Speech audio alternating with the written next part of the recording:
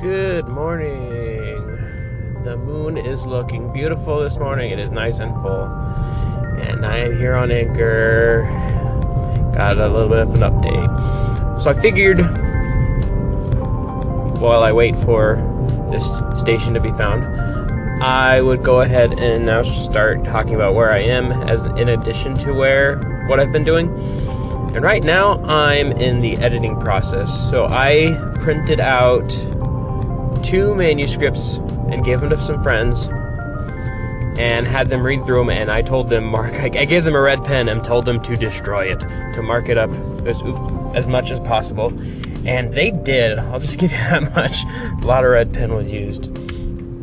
And now I'm just going through the process of reading their edits. I've already done one read through of, I had 3 parts, and I have parts 1 and 2 back from both people.